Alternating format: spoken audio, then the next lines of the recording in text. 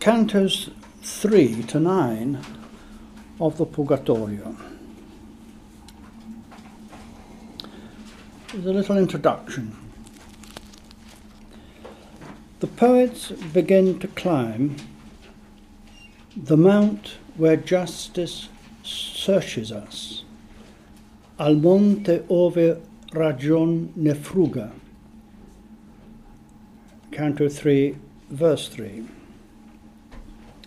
Divine justice seeks out the heart, and there, at the centre of our being, we find the uncompromising truth of the Beatitudes. All that we vainly thought to be most important to us is turned over, and the things we gave least importance to are suddenly thrown into the light of prime importance. We discover ourselves before God's rigour, and in desperation abandon ourselves to his mercy. Dante's way back to God, as we have emphasized time and time again, was essentially through the feminine mysteries.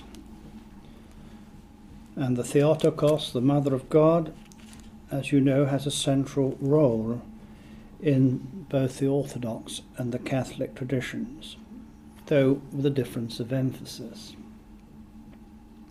Virgil's task is to, the good of the intellect, is to lead him back to Beatrice.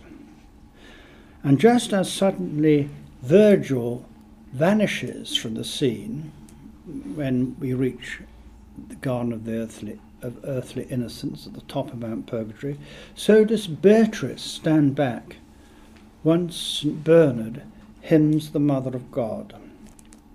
It is through Mary, the Virgin Mother of God, the Virgin Mother God-bearer, that Dante gains his deep insight into the Trinity. It was she who sent St. Lucy to Beatrice to ask her to take pity on her lover lost in the dark wood. The Madonna and her child is the icon upon which Dante fixed his eyes. In thee, O Mother of God, all my hope I set. Guard me under thy protection. Words from the Akathist hymn to the Mother of God. And from the Western tradition, Holy Mary, Mother of God, pray for us now and at the hour of our death. Last week I suggested that Mount Purgatory may be compared to Boethius' Lady Philosophy with her ladder of ascent. But far more apposite is the more hidden significance of the wisdom of the Holy Virgin. It is through the ascent of the mountain's cornices that the soul learns in the depth of the heart the meaning of her song, the Magnificat. You'll find in chapter 1 of St. Luke, verses 46 to 55. My soul doth magnify the Lord, and my spirit has rejoiced in God my Saviour, and so on. In her canticle, she who is more honourable than the cherubim and more glorious beyond compare than the seraphim speaks as a prophetess of old, fulfilling all the songs of the holy women of Israel that you can find in the Old Testament.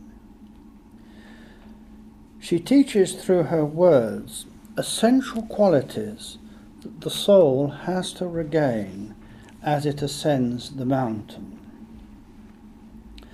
Mary's song has, as far as I can see, essentially 8 teachings.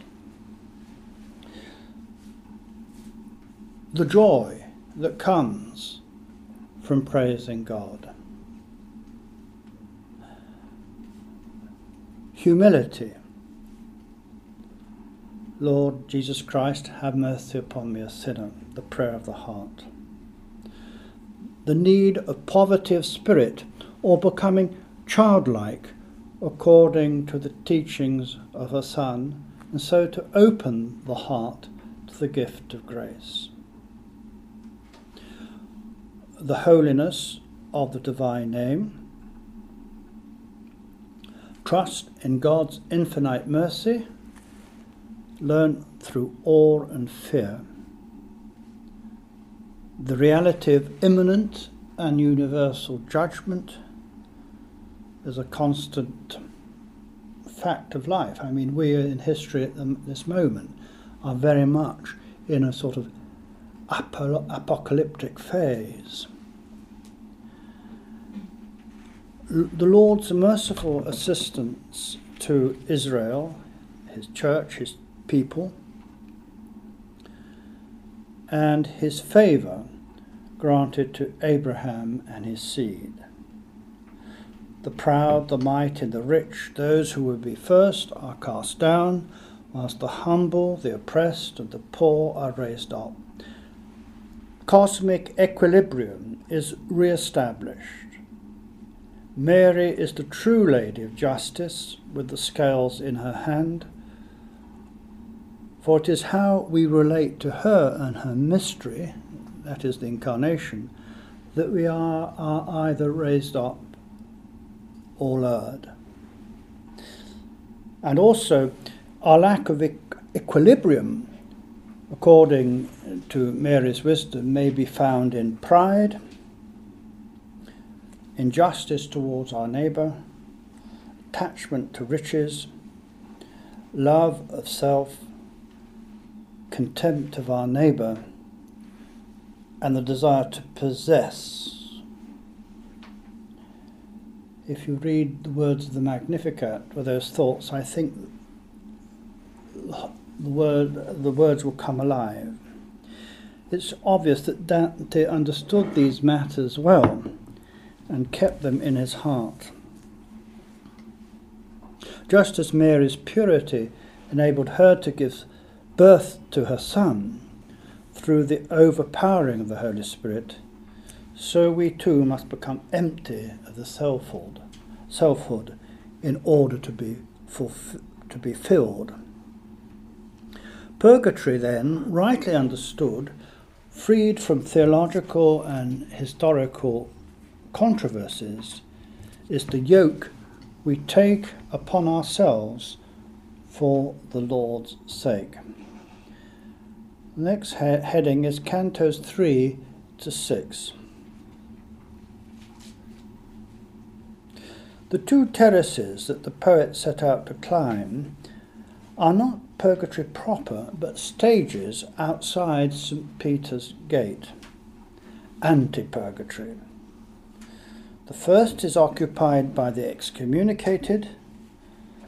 On the second are found the late repentant through indolence, being unshriven or over-preoccupied with the cares of the world. All are present on these terraces because before death they repented of their sins and forgave all those who offended them. Now that's very important. The forgiving of all those that offend us is an essential act that we must do before dying in order to reach forgiveness and obtain God's mercy. We cannot expect mercy if we ourselves are unmerciful. Such a state of mind should, of course, be with us continually, not just in moments of crisis. Furthermore, and basic to Dante's understanding of St. Peter's Gate, is the fact that we should seek absolution and the counsel and advice of a true spiritual father. We quickly learn on meeting the first souls along the way that, unlike those in the abyss, worldly titles no longer apply. For here all know each other by their Christian names. Canto 5 verse 88. Dante is introducing to us in his subtle way to the meaning of the mystical body. Sacraments, the outward signs for means of inward grace, pertain to the earthly life. But here on Purgatory's Mount and later in Paradise, sacraments have ceased. Sacraments have become reality. All are here within the mystical body. Each soul beholds Christ in his neighbour. All are in the mystery according to their station, and all rest and are content in God's will. Hence there is no first or last, simply union, the one, the wholeness, which our Lord prayed for in his great Eucharistic prayer, John 17. Souls smile, retain their individuality, their particular story, insights, even the scars of their wounds. Doubting Thomas had to touch his Saviour's wounds. Dante is stressing the vital importance of our mortal life, for nothing is lost in the divine economy. What we say, think, do, even leave undone, is akin to our abilities in mining for a rich seam of gold. The precious metal once mined has to be cleansed, refined, rolled, cut, burnished, worked into a receptacle to hold the pearl above price. Our mortal life is unique, and it is our responsibility to work out our salvation with fear. Dante learns that the mystical body takes into itself all repentant human life, from the Theotokos, the Mother of God, to the most wretched yet penitent soul.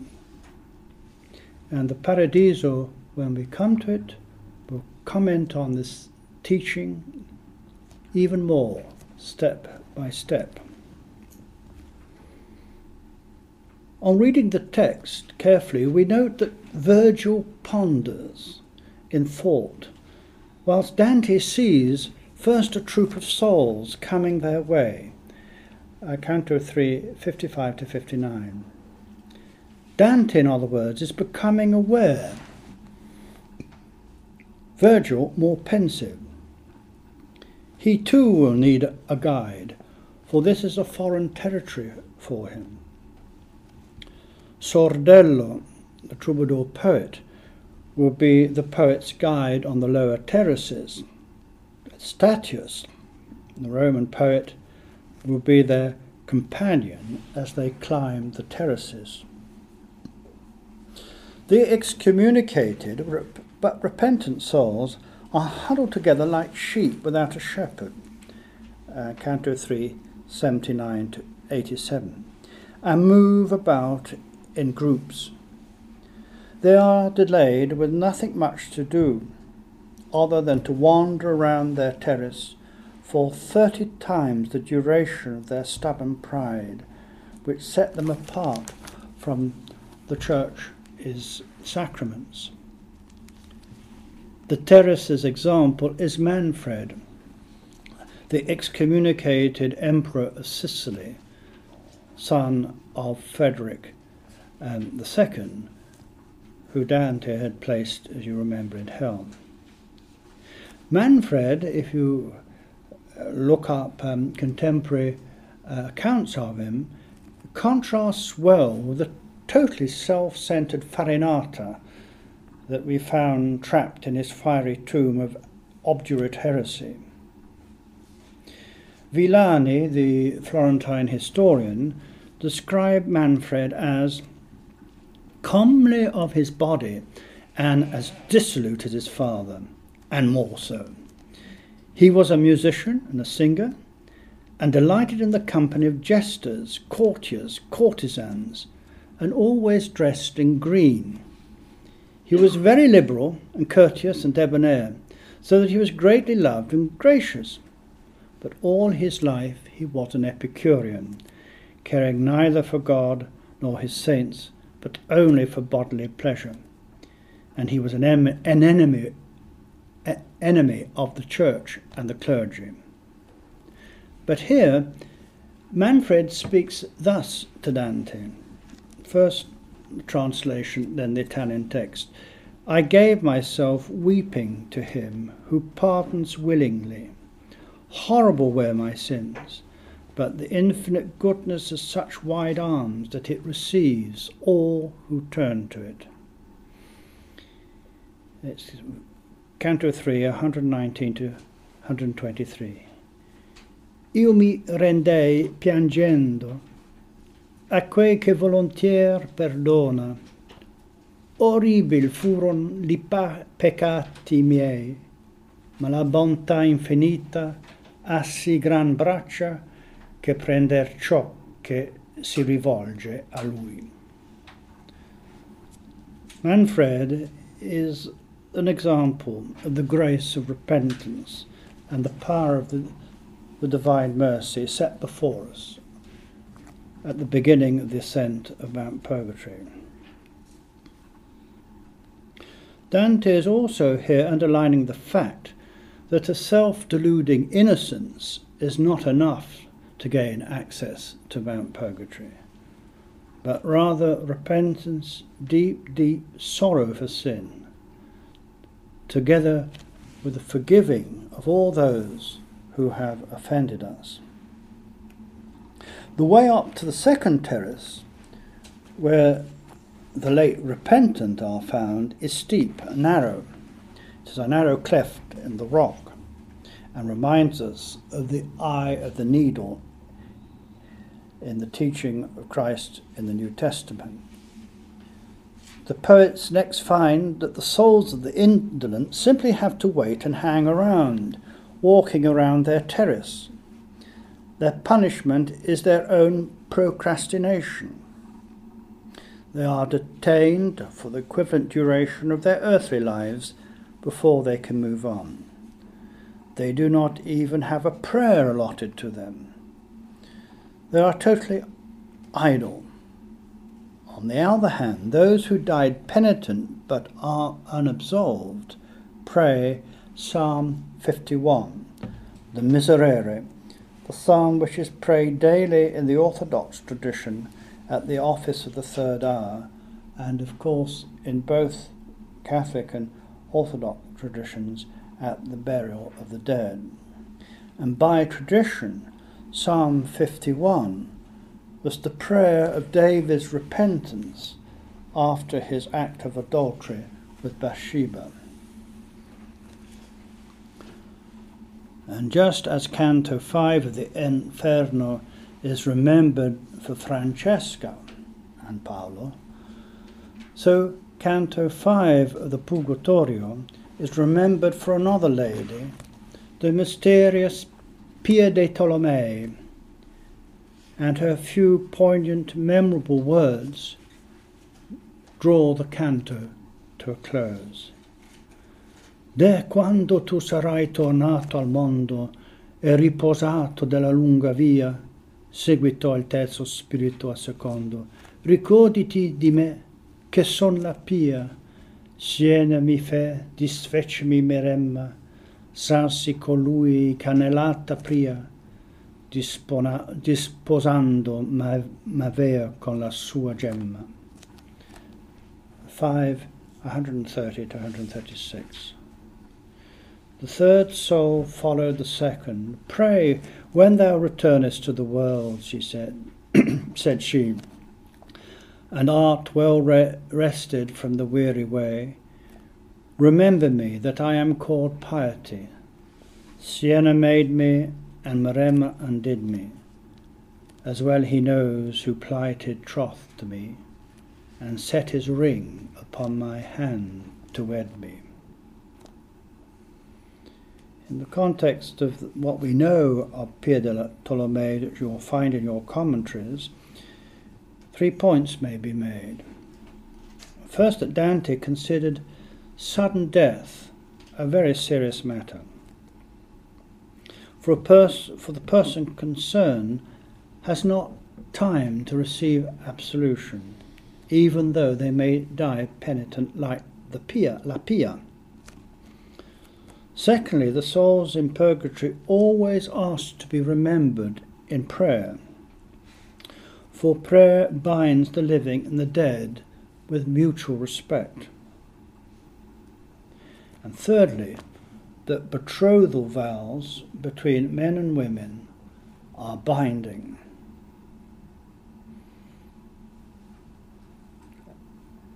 In Canto 6, Dante asks Virgil about the efficacy of prayer.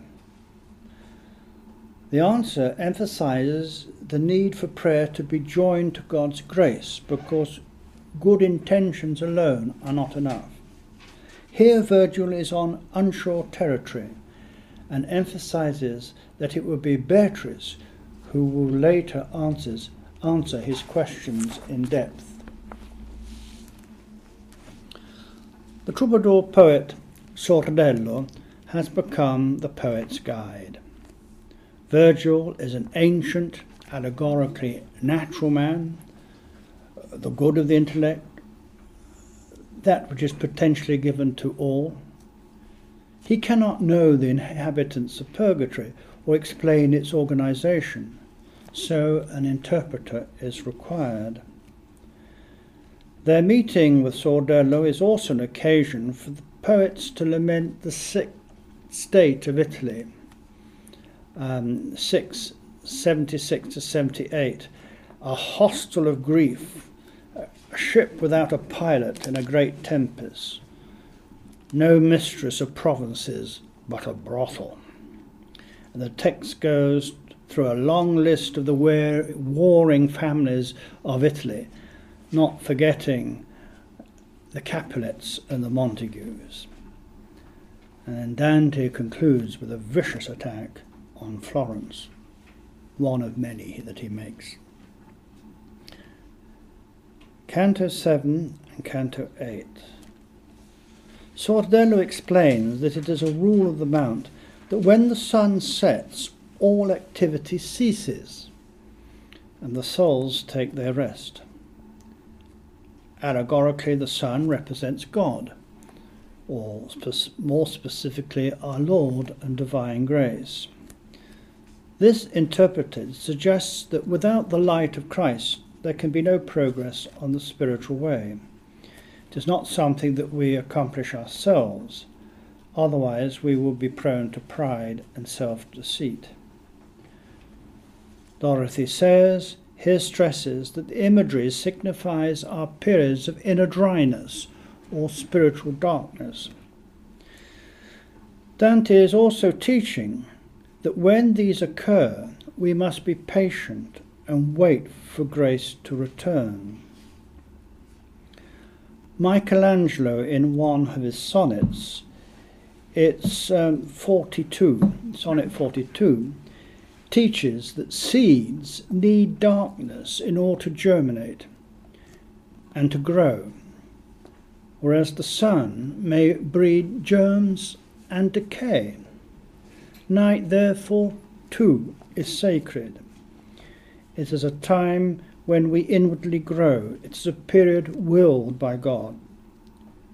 Too easily in the daylight we become carried away with ourselves and fall prey to spiritual pride. It is also during the periods when grace seems to be absent that we learn that we are always held in the arms of the Saviour, and when the light returns, never to squander the gift of grace.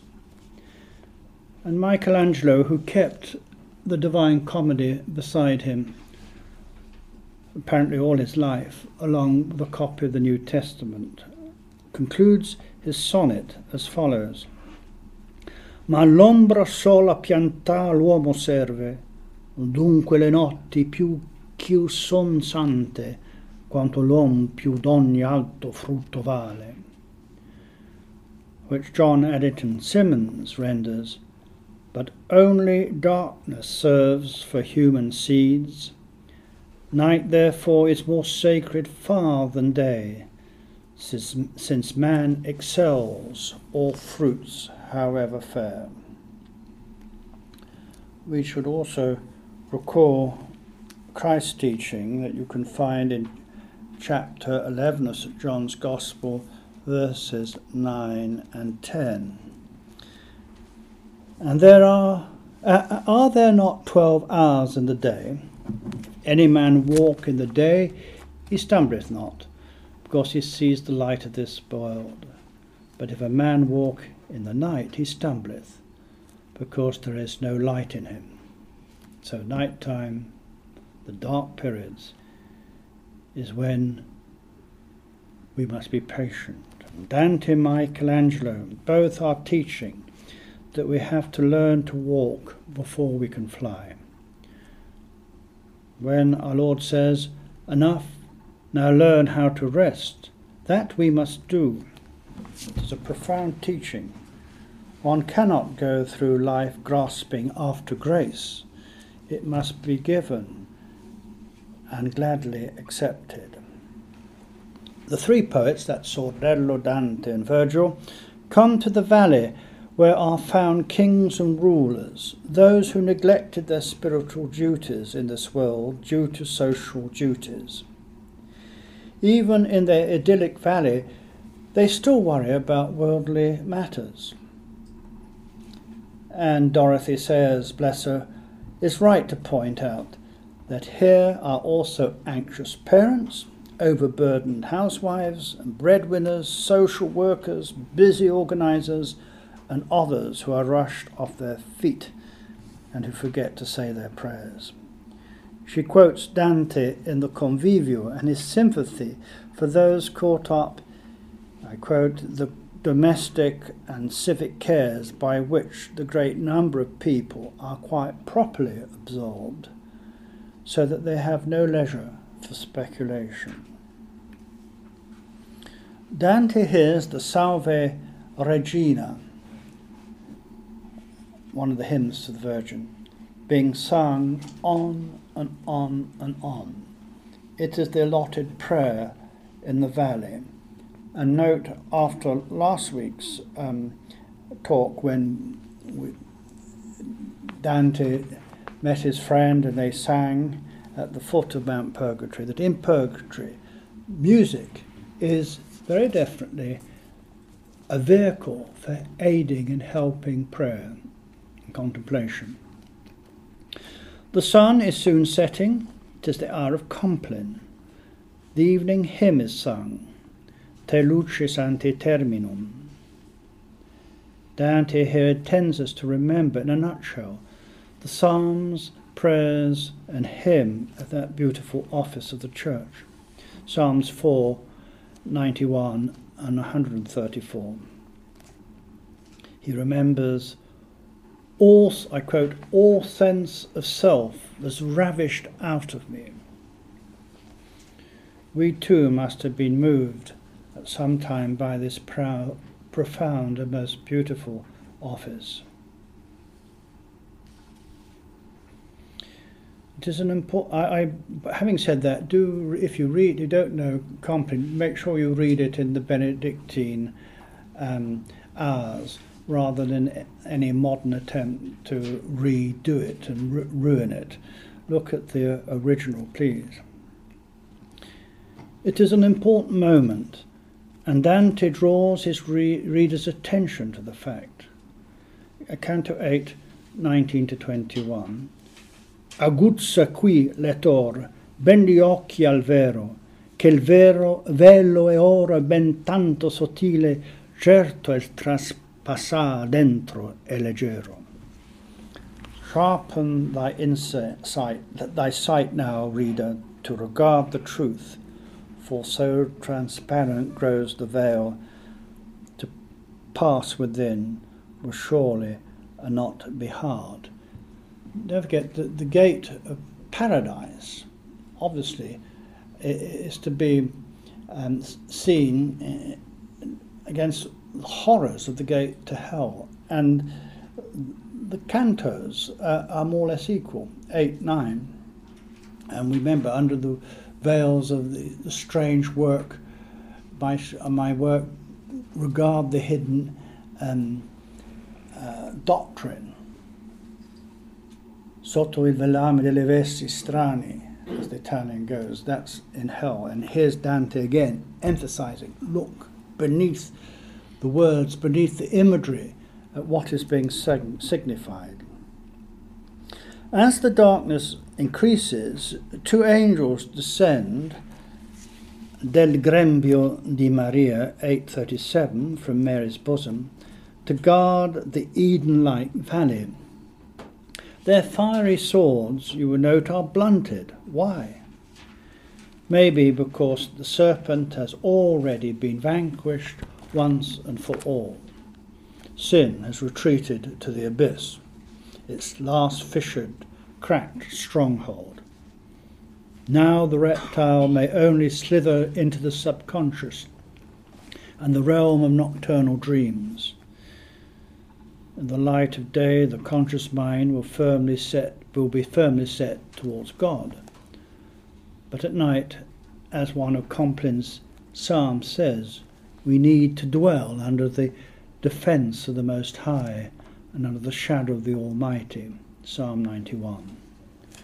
We need to be assured that He, that is God, will give us His angels to keep charge over us, and that the pestilence that walks in darkness can have no real hold on us. In the hymn we pray to be guarded from ill dreams and nightly fears, and so take our rest. Sordello points out to Dante the adversary, the serpent slithering quietly into the valley. The angels quickly put the wretched monster to flight. Their wings are green, the colour of hope and of the heart, where the passions, intellectual and emotional, are integrated through the grace brought to harmony through love. Dorothy Sayers, the episode allegorically relates to the pilgrim's soul in this world. As long, she writes, as the will truly intends penitence and amendment, the Christian need not and should not be unduly troubled by the involuntary aberrations of the unconscious, but should simply commend the matter to God in the confident assurance that it will be taken care of. The 4 stars that we considered last week, representing the cardinal virtues that greeted Dante at dawn, have dipped from view. Now 3 new bright stars adorn the heavens. They represent the theological virtues of faith, hope and love. It is time to rest in the valley, protected by the angels. He is leaving behind him, allegorically speaking, the philosophical world of the convivio. He is next to start learning the spiritual world, the spiritual way. As he climbs the cornices above him, so he will learn. He is about to embrace the central way that leads back to Beatrice. Above him, as he sleeps, stands St. Peter's Gate. Canto 9. Dante is playing with these 3 numbers, 7, 8, 9. The sacraments, number 7, the relationship of the soul and the body in this world. 8, the transition. Fonts in the West are octagonal, usually. They can be round, but usually they're octagonal. And in mosques, the dome rests usually on an octagonal shape. Transition. And 9, the world of the muses and the angelic intelligences. So moving from the world of the sacraments, this world, and the relationship of the soul and the body, through a stage of transition, a new octave, to number 9, the angelic intelligences. I now go back to my text. Canto 9. Symbolically, the number 8 signifies the completion of an octave and the beginning of a new ascent on the ladder of the scale. The word scale comes from the Italian word scala, meaning ladder. 9 introduces us to the heavenly hierarchies of the angelic intelligences. Dante, by setting his coming to St. Peter's Gate as Canto 9, is emphasizing that he is about to enter on the way that is the beginning of paradise, the kingdom as promised by our Lord. As he climbs up the mountain, the garden of earthly innocence, he is forced to rest for 3 nights. Each night is remembered for a particular dream, which, when interpreted, interprets a transition taking place within his soul. During the night spent in the Valley of the Kings, he dreams that, like Ganymede, he is on Mount Ida, and that he is caught up to heaven by an eagle. As he is lifted in his dream towards the burning light of the sun, it would seem that the fire would sear him. The brightness of the light startles him. He awakes to find that it is another day, and with faithful Virgil still next to him, he has come to purgatory proper. His faithful guide tells him that as he slept, St. Lucy, his patron saint, Lucia, Lux, Luce, light, a symbol of illuminating grace, carried him up as he slept to the gate through which the soul must enter if it is to return to the Creator. Dante has climbed the terraces of the excommunicated, the late repentant, and has showed himself to be eager to enter on the way of penitence and contrition. In this, he has been dependent on God's illuminating grace and mercy. He has to acknowledge that the natural powers of the mind and the will in themselves are insufficient. It is not Virgil, the god of the intellect, but St. Lucy, illuminating grace, who has carried him during his sleep, and poor old Virgil has had to scramble up behind. The poet had to be lifted up by God's grace to the next stage of his journey. His sleep was, as in Michelangelo's sonnet, a growing point in the inner life. During his sleep he had matured and sprouted like a seed to greet the fullness of the light of grace. This is the reason why it seemed that in his dream he burned in the light. He was being dazzled by the glory of illuminating grace. Though we have to make the effort to climb, we are only enlightened in God's own good time, most likely unwittingly, when we are relaxed, vulnerable, asleep, when we are totally dependent on loving arms to lift us and to carry us on. Again, Dante addresses his reader to mark well his words. 9:70-72. Lettor, tu vedi ben com'io innalzo la mia matera, e però con più arte non ti maravigliar s'io la rincalzo. Look, reader, how my theme would scale the sky. Marvel not, therefore, if a greater art I seek to buttress what I build so high.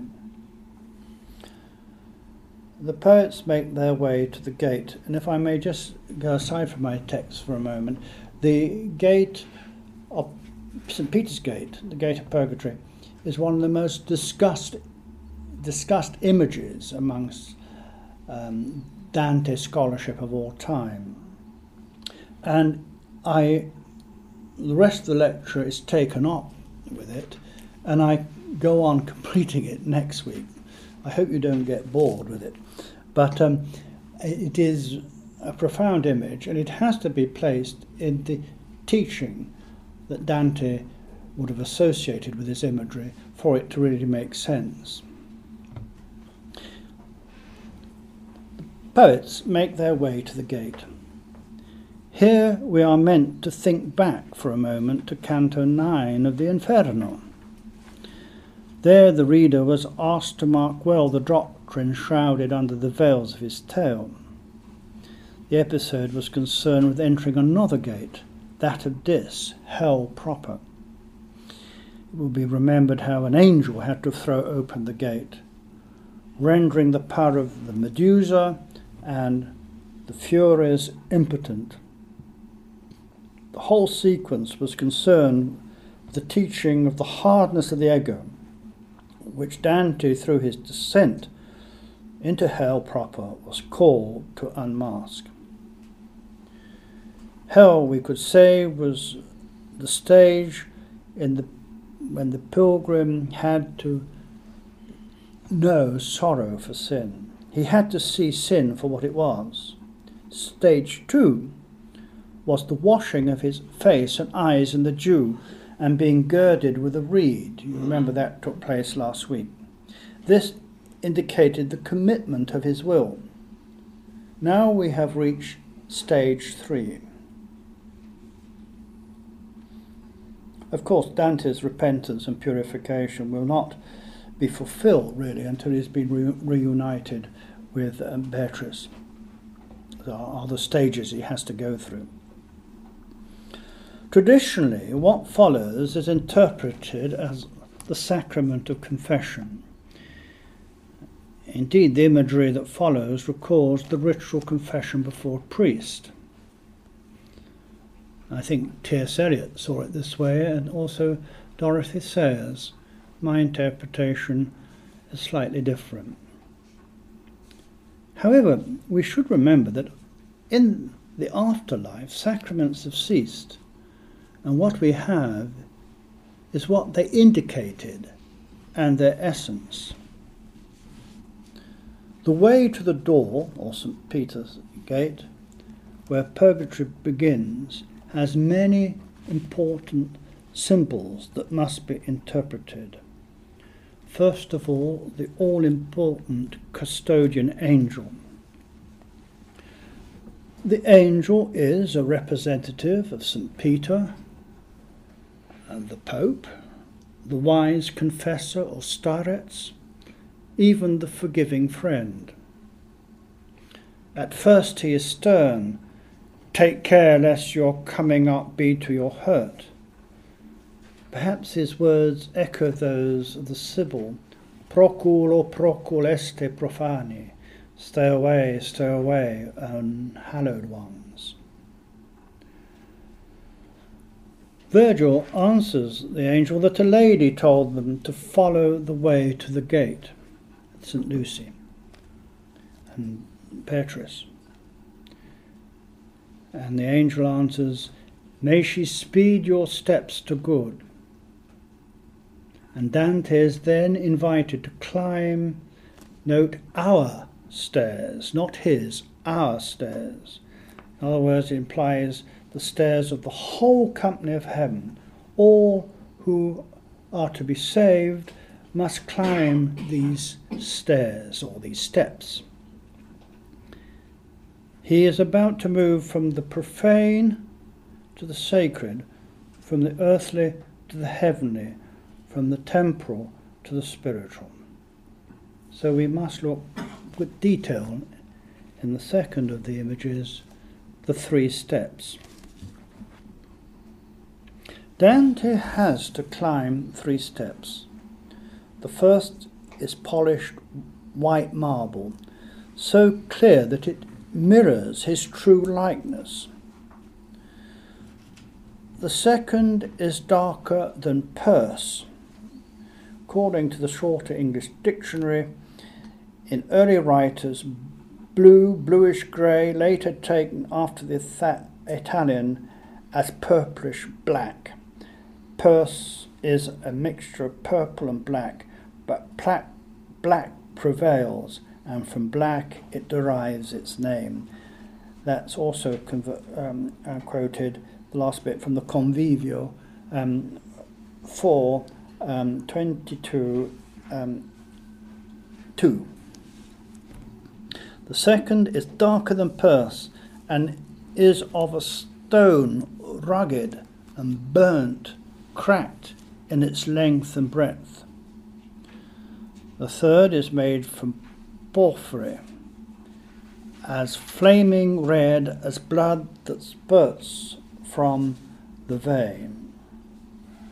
Of course, the colours white, black and red may have a reference to alchemical symbolism here, but let us leave that aside. It takes us into a whole other field of study. Likewise, the colours of Beatrice, green, white and red, are alchemical symbols, colours, but please don't let us lose time on that avenue of thought.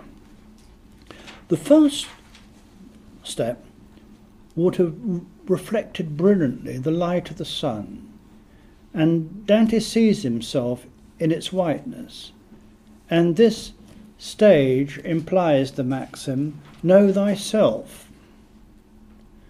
Or from Proverbs 18 verse 17, the just man is first of all his own accuser. The whiteness, purity of the marble implies that what is seen is true. The second step is darker than Perse, rough, dry and split. It is certainly and clearly associated with sin. Perse, as we've noted, is an image to describe hell. Hardness, darkness. Such concepts indicate ignorance. See Purgatorio 33, verses 73 to 4. White to black, light to darkness, implies progress towards corruption. See Paradise 22:93 and 27:136. Hardness and roughness recall the stony ground where the seed of the gospel may not grow because of the hardness of the heart. Dryness indicates the lack of grace and the water of life, the gift of the Spirit, and the Psalms are full of such imagery. The stone's fissures are the scars of sin, the divided kingdom of the self. Dante is seeing, in other words, the consequences of his own sins. In the language of the psalm, his sin is before him, and we may think of Psalm 139. He has been searched out and known, there is no escape. His soul is dark, hard, dry, scarred. His soul is split, wounded by sin. His only hope is the cleansing blood of Christ's wounds. He has been attrited, worn down. He has seen hell and fears it. Therefore he becomes contrite and gives himself over totally to God's mercy. The third step, with its blood redness, implies shame also for sin, fear of hell's fires, love and faith in our Lord's passion, the selfless offering of a full, perfect and sufficient oblation and satisfaction for the sins of the whole world, as Cranmer's prayer book would have it.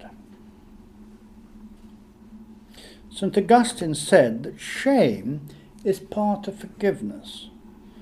St. John Chrysostom said, "He who blushes is worthy of pardon." The dies irae, note it next time you listen to Verdi's Requiem, or better, a Mozart's Requiem, teaches that the knowledge of sin brings the blush of shame. Culpa rubet vultus meus. My face is red with guilt. Dante has seen hell without and within himself, and fears lest he be burnt by the eternal fire. Again, the Dies Irae, ne perenni creme rigni. But such negative, self-centered fear cannot bring about true contrition. He must be moved by love, caritas, agape, and know in the deepest sense that God so loved the world that he gave his only Son, to the end that all that believe in him should not perish but have everlasting life. John 3:16. I suggest that the following prayer of St. Ambrose of Milan, in preparation for the receiving of communion, could well be words uttered by Dante, and certainly known to Dante, as he climbed the 3 steps.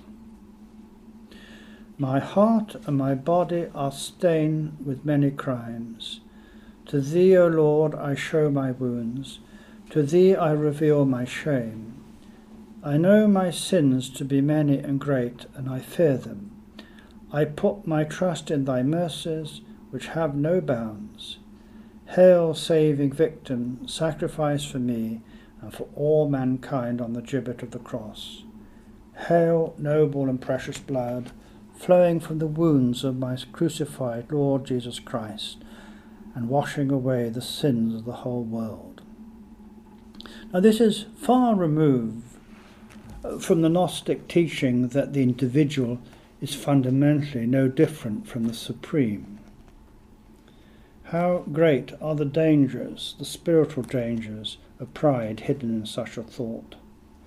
Dante is stressing in the imagery of the 3 steps the Christian teaching that God became man so as to enable man, through repentance and absolution, to become a partaker of God. Dante's yearning recalls once more Traherne's, O give me what thou art, that I may give thee what I am, and be made a partaker of the divine nature. Without God's grace, we of ourselves can do nothing. It is the deep mystery of love. I may love until my heart breaks, but all to no avail, until I know that the beloved loves me. The heart of the Judeo-Christian tradition is this standing patiently before God in deep relationship. Lord Jesus Christ, Son of God, have mercy on me, a sinner. The prayer of the heart. The significance of the custodian angel. If the angel represents the Pope as well as St. Peter, the spiritual father, the forgiving friend, then we must not imagine the corrupt papacy of the period.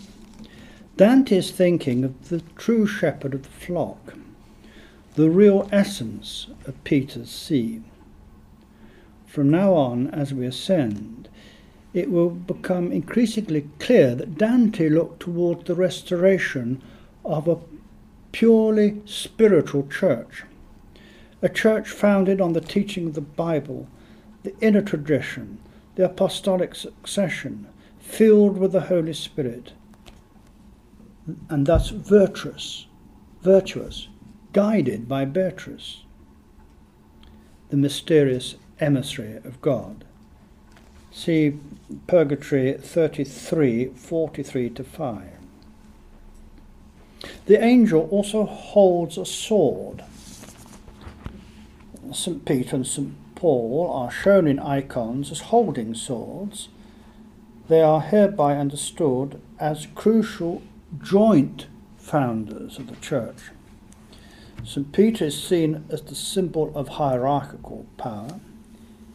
He was the first bishop of Antioch, before he came to Rome, where the faithful were first called Christians.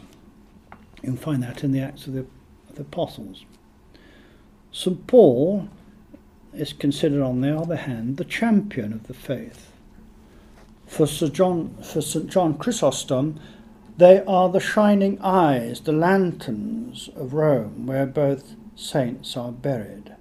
Indeed, for St. John Chrysostom, an Orthodox, they protect Rome. The sword, on an immediate level, suggests the exercise of a wise confessor or starets, as exercising God's justice and mercy.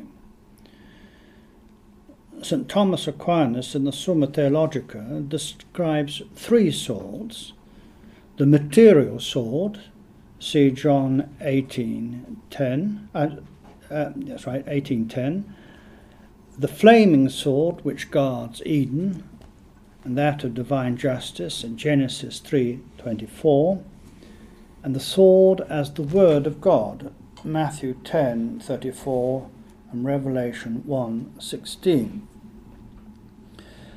Note that the material sword brings punishment on those who wield it.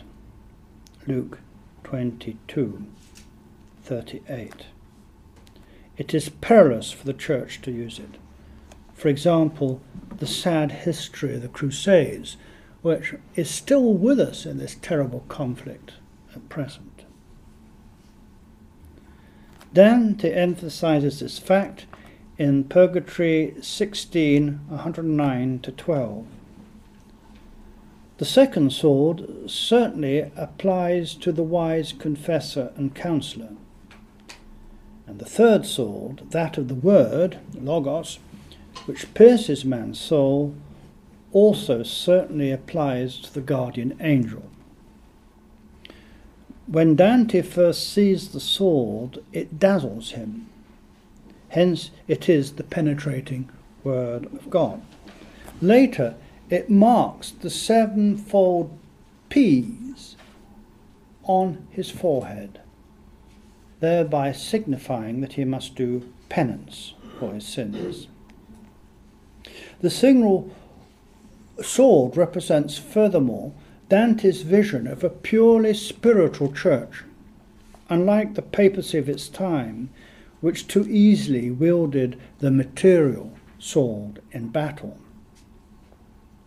The single sword also indicates that he is from now on leaving the temporal world and embracing the community of the suffering church, that of penance and martyrdom. This will come much clearer when we get to paradise. The spiritual nature of the angel is reinforced by the garments that he wears. He is robed in the colour of ash or earth, the symbols of penance and humility. Ash clearly refers to sackcloth and ashes, the traditional symbols of penitence in the Old Testament, and the ashes of mortality placed on the forehead on the day of Ash Wednesday. Thus the angel also represents the fact that all the faithful thus the angel also represents the fact that all the faithful are penitents, above all the wise starets or spiritual teacher. The earthen quality may suggest the habit of the Franciscans, the followers of the Poverello, who embrace poverty, humility and simplicity, to which, we pointed out Dante was attached. Note that the angel wears no glistening liturgical vestments. Without doubt, he represents the true Pastor Angelicus of Dante's reformed and spiritual church. The fourth imagery, the diamond threshold. We're nearly getting to the end. We use a diamond to cut through glass. Glass may be made into mirrors, the symbol of illusion.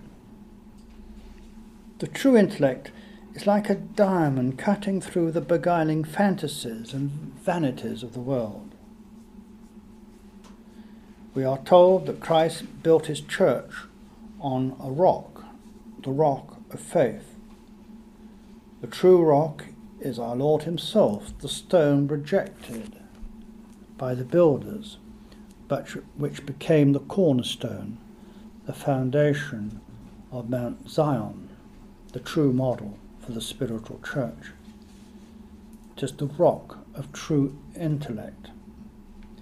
In Dante's imagery, this rock is a diamond, and the angel sits on it whilst Dante kneels on the third blood-red porphyry step, on which rest also the feet of the angel.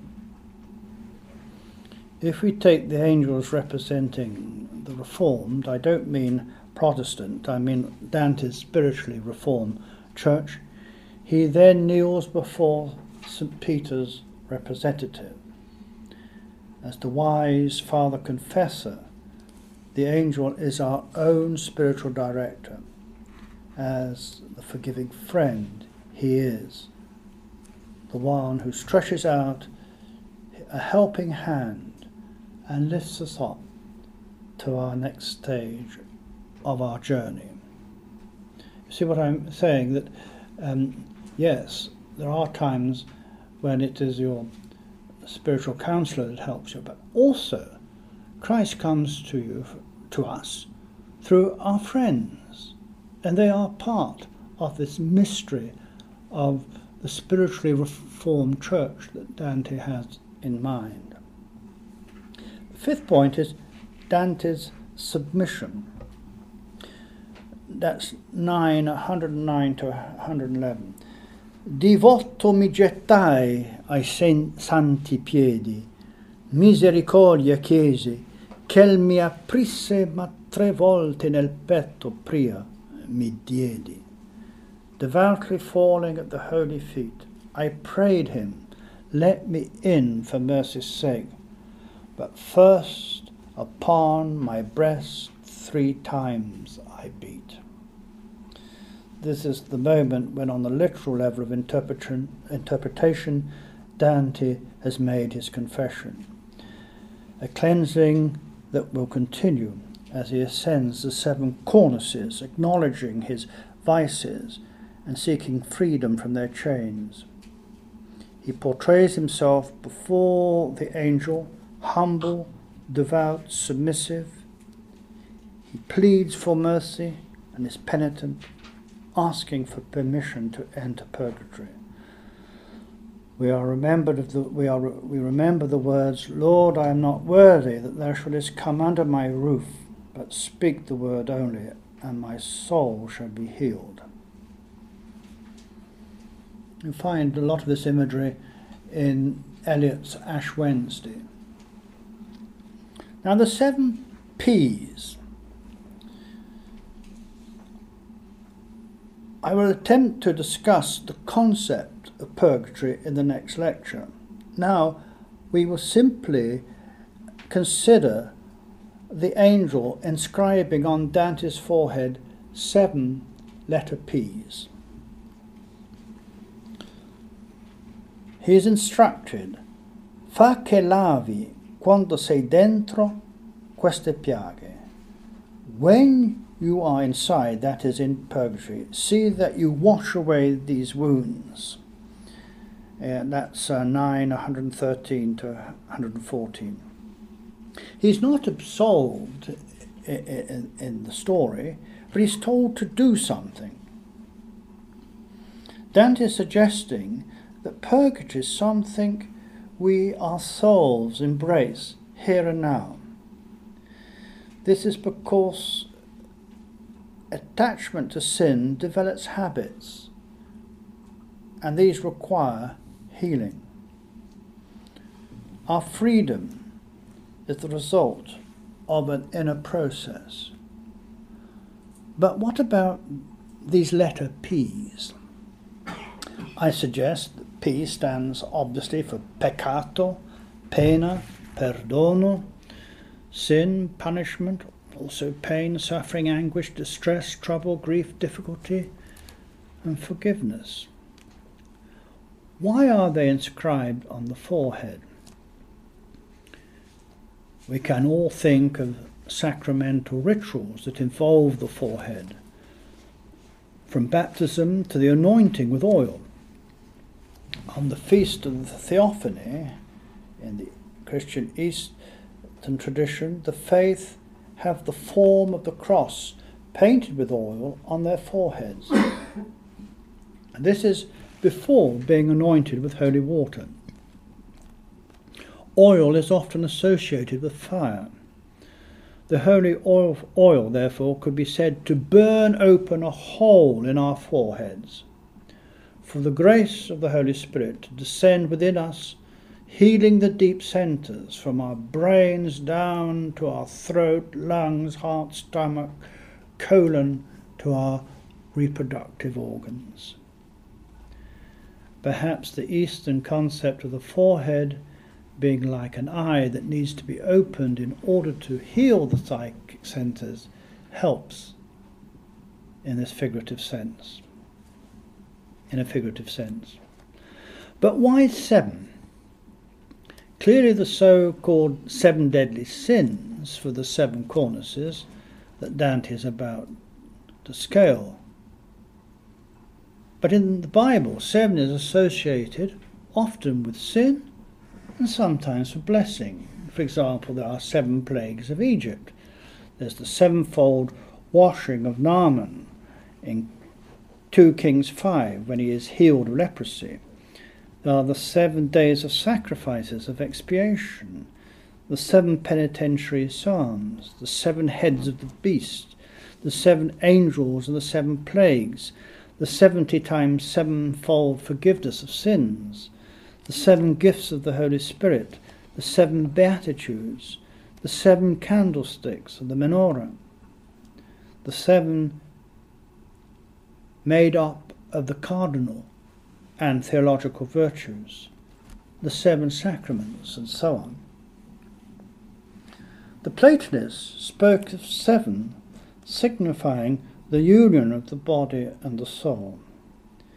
They said we see 7 things: body, distance, shape, size, colour, movement and rest.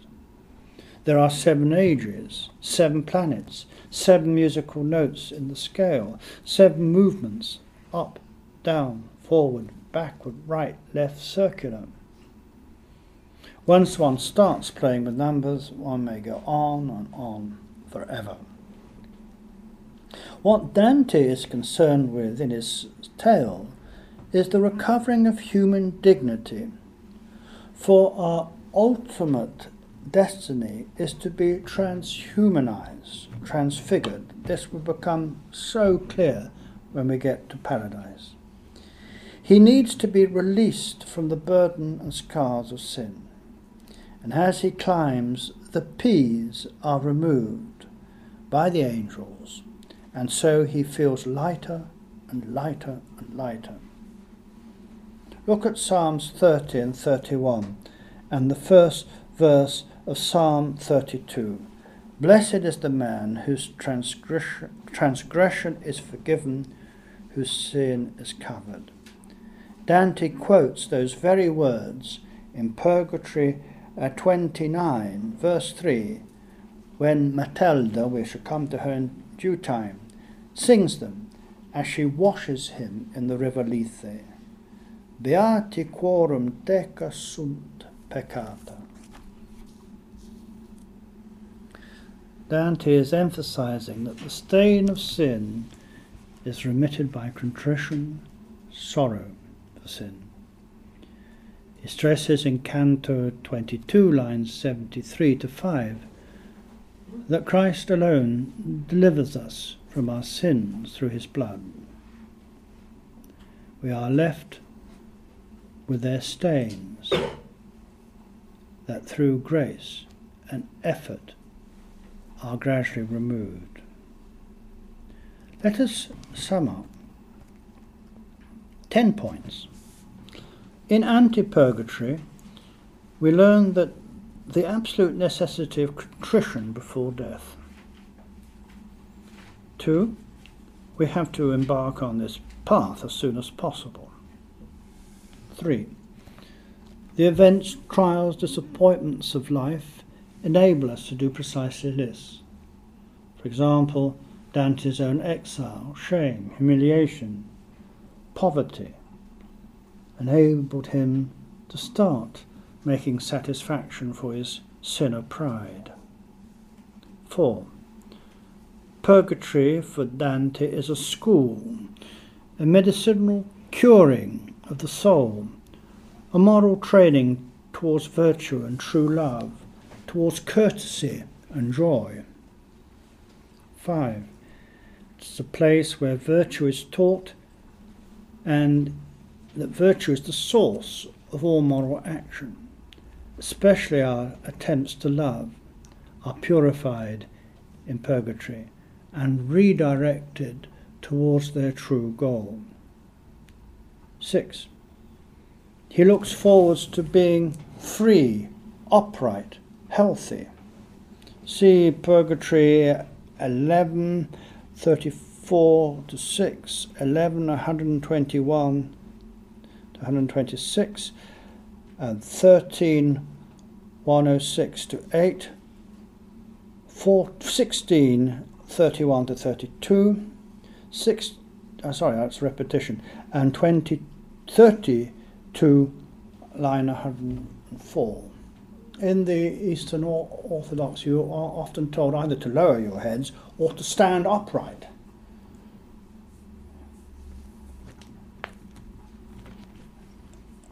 7. Our trials are ultimately the source of joy. Io dico pena e dovria dir solazzo. I say punishment, but I should say joy. 23, line 72. 8. Sins do leave wounds, and these through grace are healed, and as Lady Julian of Norwich said, become our worships. 9. The wounds must be closed up. I quote Purgatory 25, 138 to 9. Con tal cura convince e con tai pasti che la piaga da sezzo si. By this task and by these foods, spiritual foods, the wound, says Dante, must finally be closed up. 10. The final healing, as we shall see, is the true cauterization and the refining fire of the last cornice. According to Dante's teaching, we are to be purified and remade through love. Our will must become free, upright, healthy, puro e disposto a salire alle stelle, pure and prepared to ascend to the stars. Purgatory 33, 145. And I would take up the themes of the keys, the door, and Purgatory proper next week. Thank you very much.